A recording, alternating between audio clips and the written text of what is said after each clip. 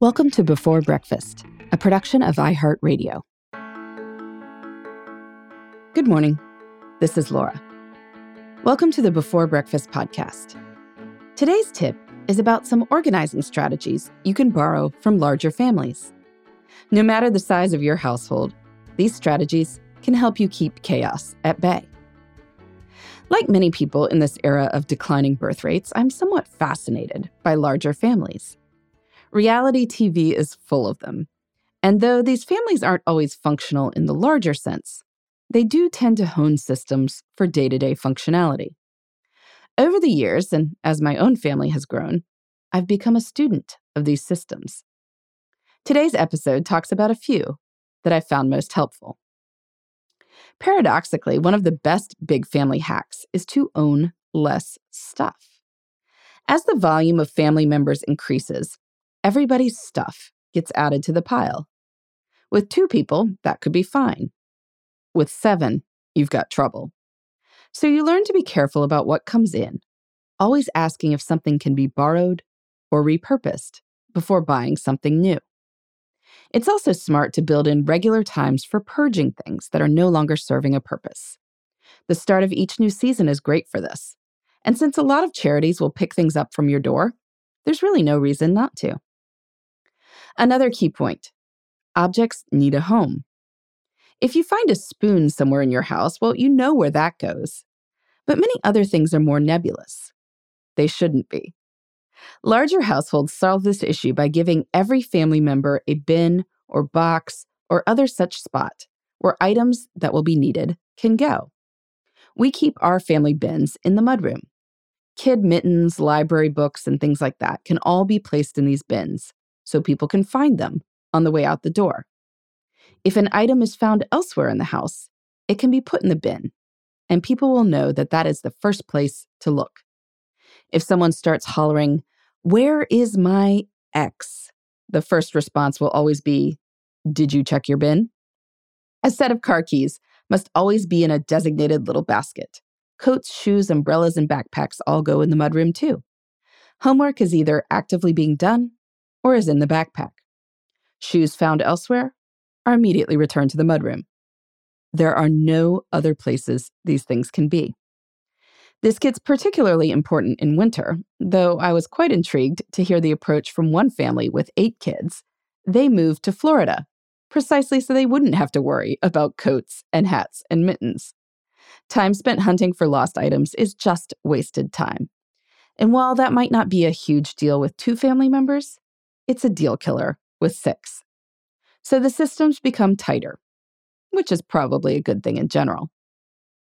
Another hack I have come to appreciate: always have a backup meal. Some people like meal planning and others don't. But even people who like to plan encounter this reality. With more family members, more things can go wrong. You don't make it home in time to get the oven going before everyone is starving. If that's the case, it helps to always have, say, eggs, fruit, and pancake mix in the house so you can have breakfast for dinner. Or tortillas, cheese, shredded chicken, and frozen veggies for quesadilla night. In big families, laundry becomes its own special torture.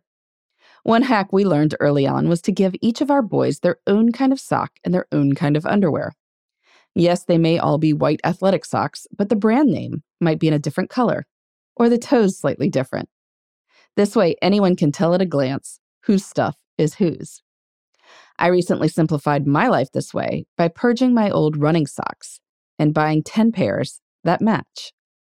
Now, all my socks match, and so I don't need to think about pairing them. With bigger families, dishes can pile up too. Some of this is inevitable. We run the dishwasher every day and often more frequently. But things like water cups can be reused. A number of bigger families have one color for each child. So a green cup can be refilled without worrying about washing it for whoever always uses green. When we have lots of house guests, we've learned to buy sturdy, disposable cups and then write people's names in Sharpie on there. Saves us from all kinds of waste and bother. But as I've interviewed larger families over the years, I've learned that one of the most important hacks is mindset.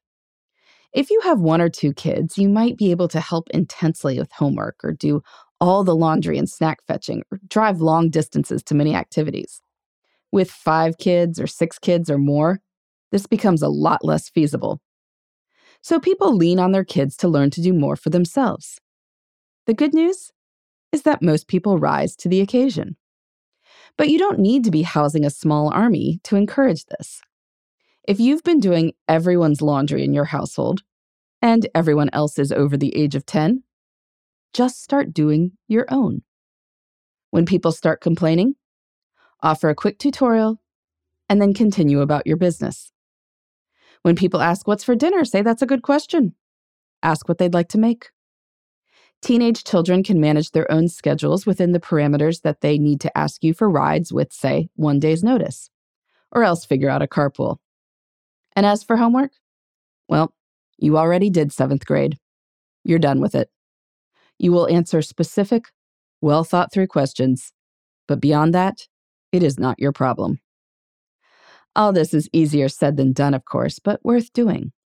Because while an organizational hack can save a little bit of time, getting something completely off your plate saves a ton of time. Again and again and again. In the meantime, this is Laura. Thanks for listening, and here's to making the most of our time.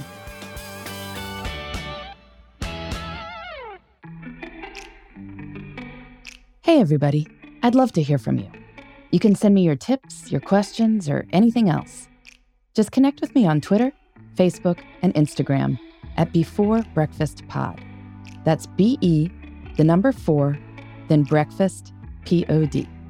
You can also shoot me an email at beforebreakfastpodcast@iheartmedia.com. That Before Breakfast is spelled out with all the letters.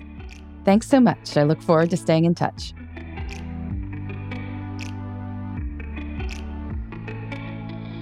Before Breakfast is a production of iHeartRadio. For more podcasts from iHeartRadio, visit the iHeartRadio app, Apple Podcasts, or wherever you listen to your favorite shows.